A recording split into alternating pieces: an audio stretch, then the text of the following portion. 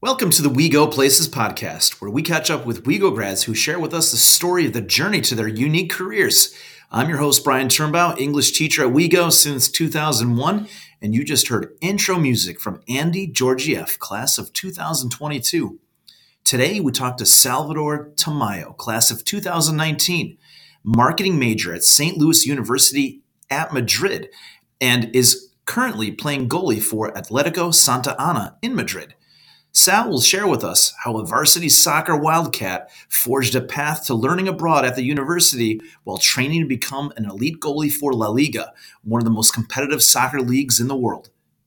Joining us today from the class of 2019 is Sal Tamayo. Sal, can you tell us what you do? Hi, I'm Sal Tamayo. I'm currently a marketing student at St. Louis University Madrid, and I also play semi-professional soccer currently. How did you choose the school, and then once you left WeGo, and then how did you get involved in playing the soccer? So I chose the school. I was looking at schools all over the place, and this school happened to have a good opportunity to do both school and American university, and also play soccer, but playing soccer at a high level in Europe. And where exactly are you again in Spain? I'm in Madrid, Spain, in the very city center of Madrid, because Madrid's actually an autonomous community, more like it's kind of like a state like Illinois is, but I'm very much in the center. How soon after you graduated from WeGo did you know that you were going to be in Spain doing this coursework and then also playing for this particular club? So I knew pretty much spring break of my senior year that this was the decision I should make because it would better help both my education and my soccer. And finding the soccer club was more of the difficult part because I had to bounce around several different clubs due to visa problems. How did you then settle on this particular club? I settled on this particular club through there is a sort of like an agency that helps players find clubs. They were able to put me with this club, and the coach really liked how I played, and I ended up staying at this club. And this is my first year actually at this club. How soon after graduation did you find yourself in Spain? I found myself graduation was in May, and I found myself August 1st in Spain.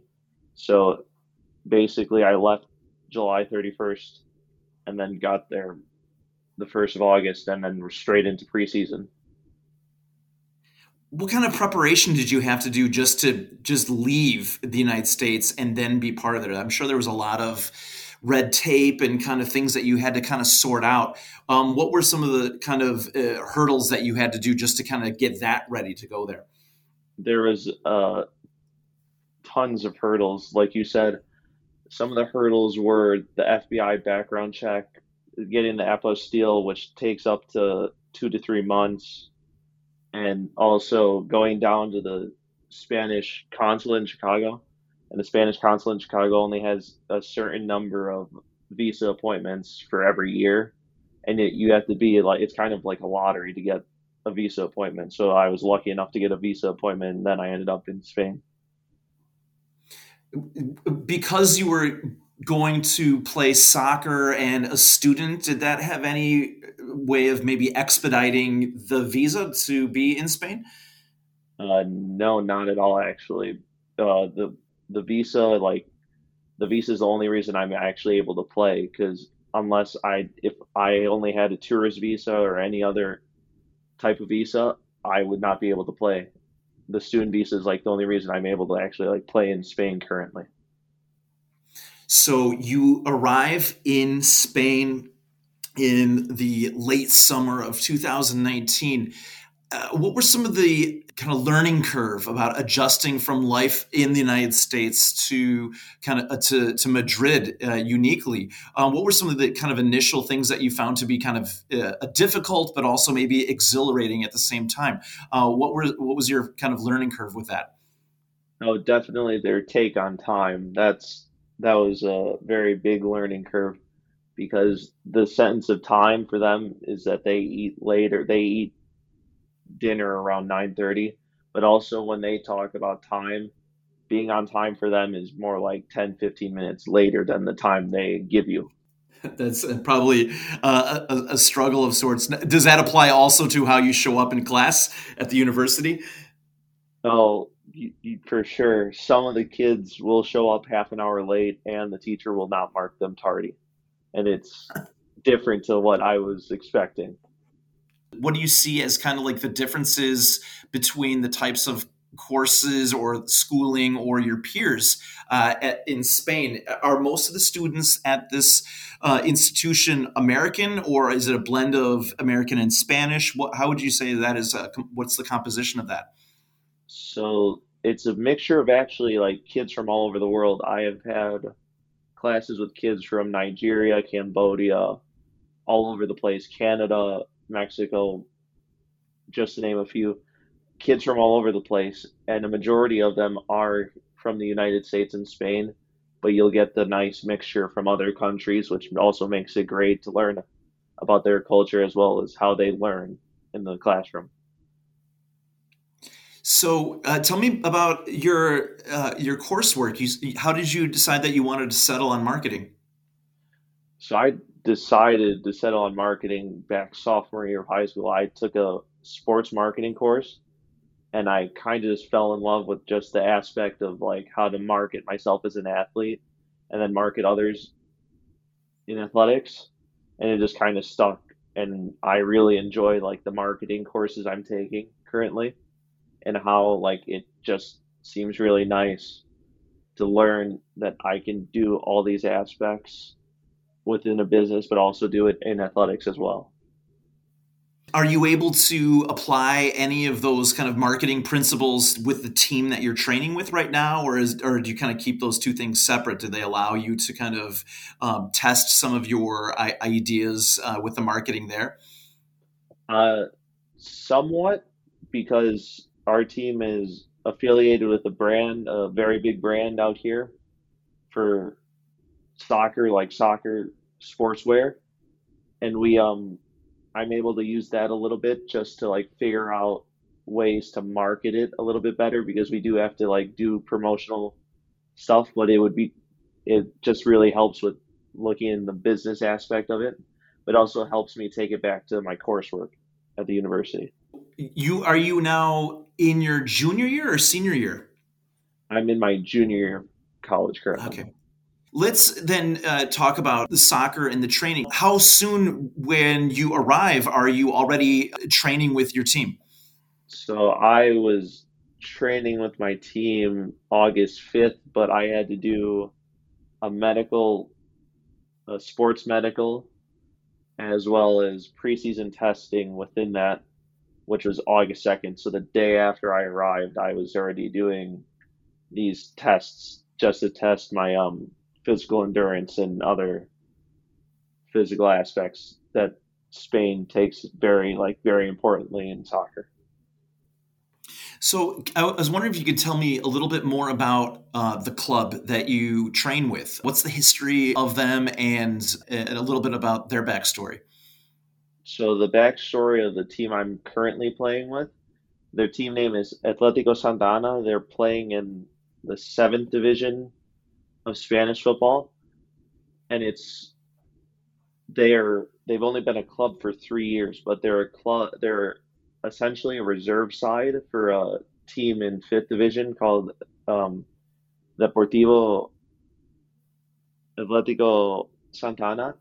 But that's a team that has been bouncing around the top three, four divisions within Spain. And the coach actually is a Real Madrid legend. He won 7 La Liga titles, a few UEFA Cups, and has appeared in multiple World Cups with Spain. And he's the reason why most of the players do play for that club.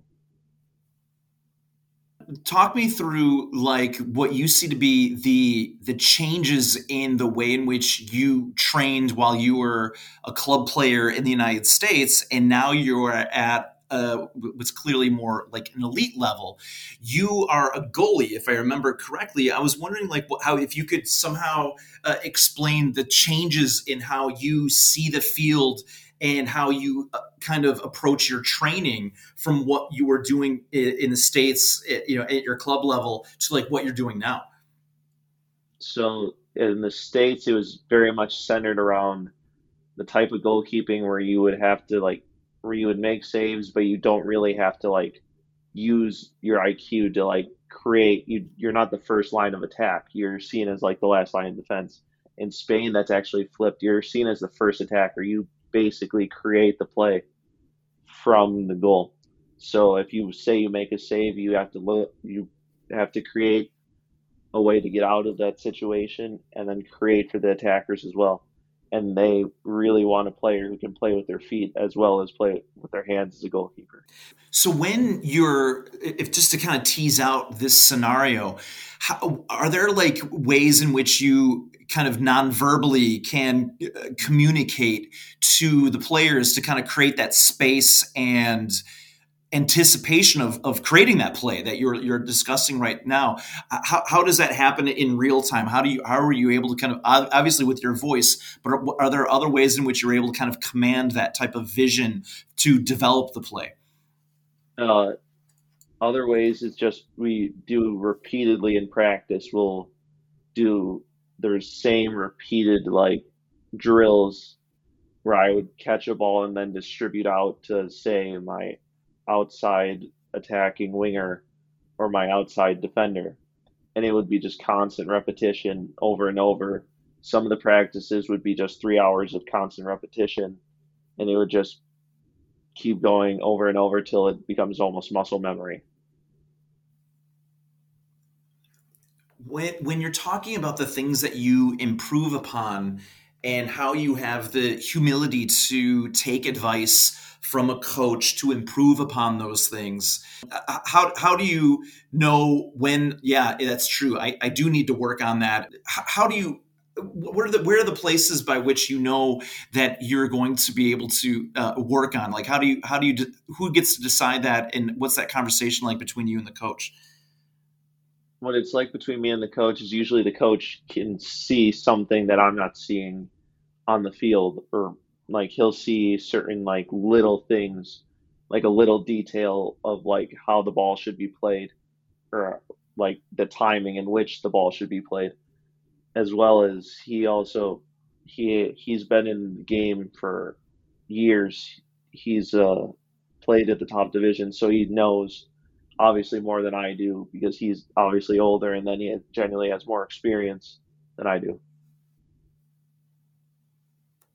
So, what's a typical day of training like for you? I mean, do you do it every day? And how long are you there? And what's that whole process like? So a typical day for me it would differ because as of right now, Monday, Wednesday, Friday, I would be practicing with the team, and that's generally at night because this is senior football, and senior football, lots of these guys have jobs outside of soccer. So generally practices begin at 8:30 and will end around 11. And then on Tuesdays and Thursdays, I have goalkeeper training with a goalkeeper coach from Atletico Madrid, and we usually about 2 hours of solid goalkeeping work. So, when you say goalkeeping work, what's the most significant thing that you've seen develop in your either physicality or mindset now that you've been having a type of really unique coach at that elite level? Where do you think that you've seen the most growth in your game? The most growth in my game has to be my shot stopping as well as my ability to play out of the back with my feet because that's the emphasis they put on for Spanish goalkeepers is emphasis of playing out of the back with their feet being almost as good as, if not better than the players on field with their feet. When you say that there's a particular expectation for Spanish goalies, is that true? Is it when you have different philosophies? Is it something that is unique to a country or a division or a club? Because I'm interested to know if that is a fashion of style where whether or not it's goalie or the way that the ball is moved across the field. Which style do you prefer? Obviously, you're in Spain, but is there another one where you say like, oh, I like what they do? Like, let's say if it's in England or France or somewhere else. What are the other types of differences of like philosophies of games that you admire?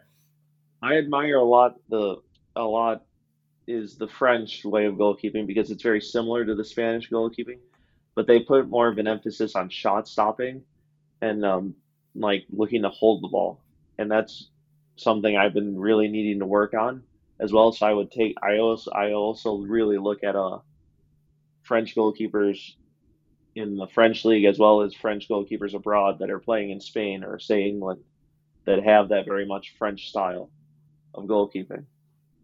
How many games do you play, and what's a typical season like for you so far? So a typical season, it runs from September to June. So we play around 35 games. And then so far we're about 7 games in. We have a record of 6-1.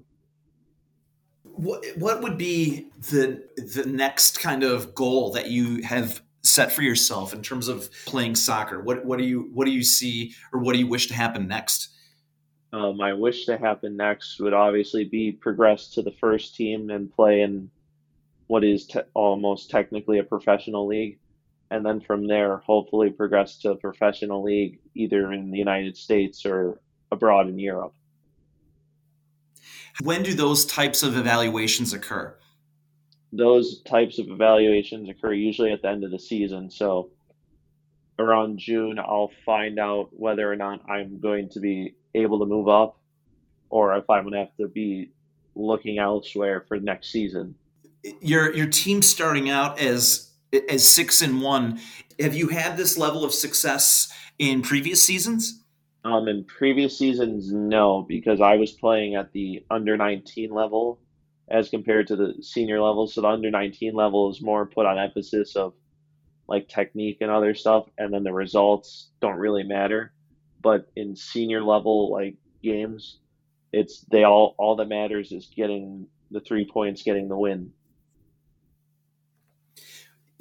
Being an athlete means that you have to have a certain type of discipline to kind of train your body, but also to train your mind to push your body in such a way. What are some of the things that you do to kind of stay sharp?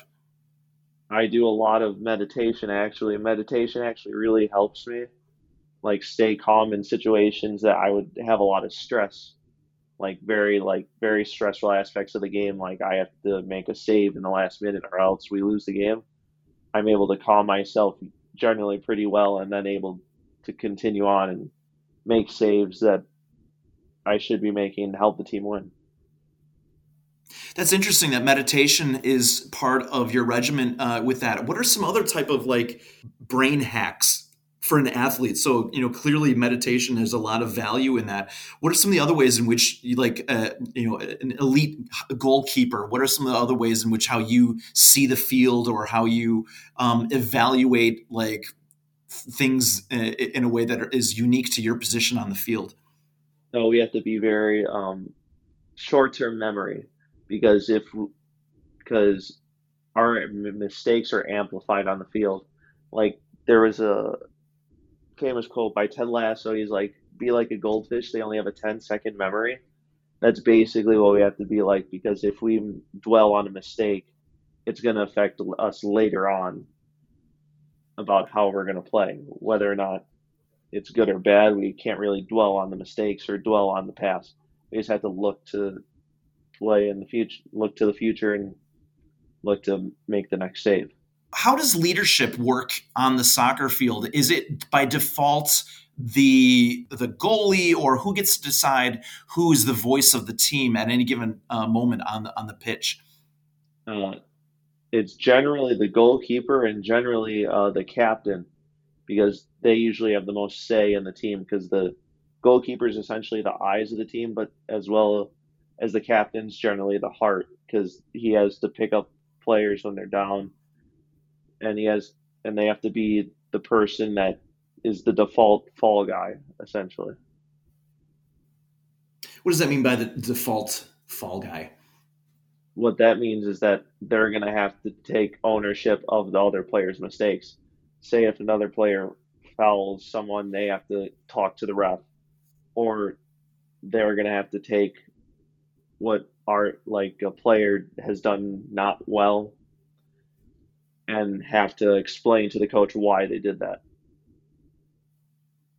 So, Sal, when you have been living in Spain, you were there when COVID hit. Did you have to come home for this, or did you remain in Spain? And how was that? How did that kind of create a wrinkle in your plans, if at all? Yeah, so I had to come home in March of 2020. I remember that because it was the day that Trump announced that there was no one was allowed in from the European Union. I literally arrived maybe an hour before he announced that, and then it it caused a wrinkle because I wasn't allowed to go back because the Spanish consulate was not allowing any visas for students, let alone anyone. So I had to find a university in the United States and do a year there and then try to return, which I was able to now. You get to live in Europe, which is pretty cool. Have you been able to travel, and what are some of the favorite places to go in Spain, or where else have you been able to travel as a result of living there? So I've been able to travel all over a little bit of central Spain because generally I don't have that much time with soccer, but a little quick trip, like 2 or 3 hours to like say Segovia or any of the little like towns like Toledo outside of Madrid are nice because those are towns that are steeped in history. And some places I would look forward to traveling to would be say Paris or places in Spain like Sevilla or Barcelona when I would get the chance to. Who are some of your heroes in goalie history that you try to maybe model your game after? I would definitely have to say the goalkeeper for the Mexican national team, Memo Ochoa. I've been watching him forever since probably when I was young, like four, as well as many of the goalkeepers now, like Keylor Navas for PSG, as well as David De Gea for Manchester United, because they have a very distinct, unique style, but they've also come through the Spanish system. So that style is reminiscent of the Spanish goalkeeping style that I'm learning as well. When you were starting up and thinking that you wanted to continue to play soccer at the next level, how did you know to? I think you mentioned this earlier in the interview. I just want to kind of return to it again. It couldn't have. It wouldn't. It's not something that happens very easily. Like it's possible that you could have gone to play at a university in really your choice, right? You could have gone to a school that is NCAA and all of that, but you chose not to. I mean, that's an incredible bet on yourself to do that.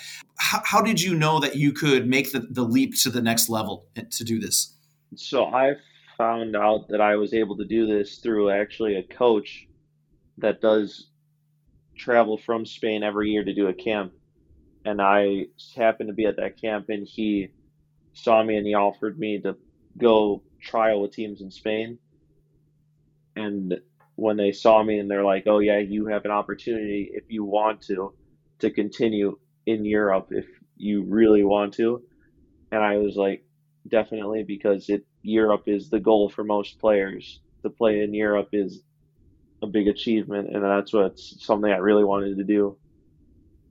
along the lines of soccer. Typically, how many games per week do you have? I mean, so you're 6-1. Is it just one a week, two, and how far do you travel for your games? So it's generally one a week on Sundays, and it's only in Madrid. So Madrid is an autonomous community. I think the farthest outside you would have to travel, or I have to travel so far would be 2 hours, and that was up in the mountain in the Sierras of Madrid, and that's probably like the farthest would be 2 hours. Who do you have you since you've been with the team? You know the Bears have the Packers in terms of rivalry, although we lose all the time as a Bear fan. What's your club's who's your chief rival? Our chief rival for, ooh, this is a good question.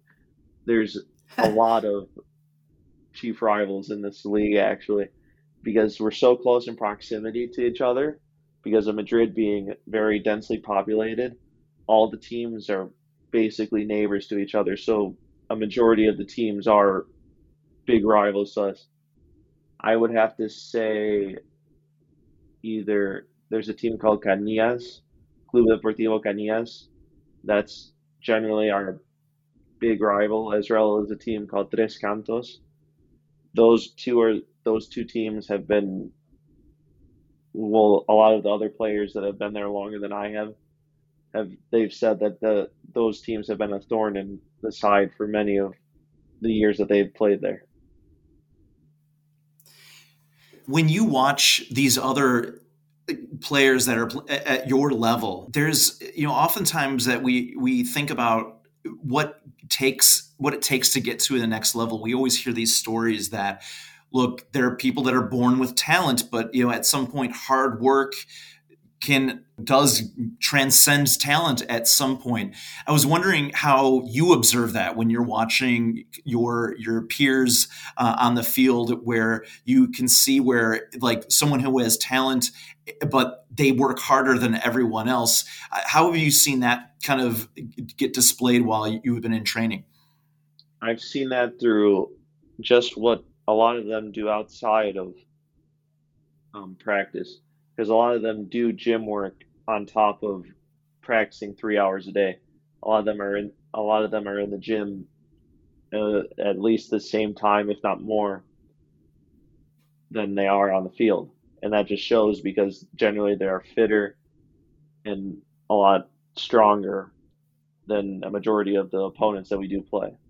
How much studying goes into it in terms of like watching your opponents and all that? What percentage of your anticipation of your opponent comes from actually watching various different styles or weaknesses that they may put on tape? So we generally do 1 day of analysis, but that's like a practice devoted just to the analysis of how, say, they're gonna defend against us or attack against us, or how they're gonna play a certain free kick or a certain corner. And it's generally just like that on our last day of practice. It's sort of like a walkthrough, but that's generally like one practice is devoted to how the other team plays. Does anything still surprise you on the field as you're playing? Because it sounds like you're putting in so much work with training and then obviously studying your opponent. Does anything that surprises you? At this point, just a little bit of the physicality, because when I had to come back for COVID, I was able to play in the NCAA with the university I went to, which was Benedictine University in Lisle. But when I came back, it's definitely the physicality surprised me a little bit. One more question about like just the training of the athlete. How much do you think that your diet has changed in terms of how you eat? Like, is there a suggestion, or what's the most kind of bang for your buck, best type of food that leads to optimal athletic behavior, at least for soccer? What is it that you see that the more elite soccer players, how do they consume? They will, they're very, in Spain especially, they focus a lot on good quality protein, good quality carbs. So that's either like the rice and fish, because Spain you can get a lot of fresh products. Like the seafood is very good, and then that through their diet they do generally get a lot of good quality protein, good quality carbs, and good quality vegetables in their diet, which then translates on What's the your field. favorite dish to eat? Oh, Definitely, sorry. What's your favorite dish to definitely eat? the paella, the Spanish That's rice so. dish. Yeah. So, give me a prediction, Sal. In 5 years, where do you want to be? In 5 years, I'm hoping to be a professional soccer player, either in Europe or in the United States. Is there one stadium that you could see yourself like, whereas like, all right, now I'm living my dream because I'm playing here? Is it like Camp Nou or in Barcelona? Like, what's the like where? Because sometimes you think when you're a kid, you're playing basketball and you're in your driveway and you're thinking, all right, it's the NCAA and I'm at the line and I have to make this free throw and all that. What's the fantasy stadium where you're playing? The fantasy stadium definitely has to be the Wanda Metropolitano for Atletico Madrid, because I recently just visited that stadium for the first time and saw a game, and the atmosphere was unbelievable, and just how they treated the players, both the home and opposing players. It was just an experience I want to experience as a player. That's fantastic. Sal, this has been really fun, and I'm so grateful for your time, being that it's so late for you to do this. This has been absolutely fascinating, and I've loved every part of this. Could you give current Wildcats some tips for success? Some tips for success: chase your dreams and don't be afraid to branch out to places that you don't expect to go, really, as well as work hard in everything you do, and good things will come from it. Sal, thank you so much, and best of luck. And I can't wait to find out what happens at the end of the season. And hopefully, we're going to be celebrating your elevation to the next league. So, best of luck. And I know you're working hard, and we're all cheering you on back here at WeGo. Yep. Thank you so much for having me. Thanks for listening. Help spread the word about WeGo Places podcast by sharing this episode with one other Wildcat. As always, find past and future episodes on Apple or Google Podcasts or any other platform. Just search WeGo Vox. That's WeGo VOX. You can also stay current by following us on Facebook at WeGo Places Podcast or on Twitter at WeGo Places.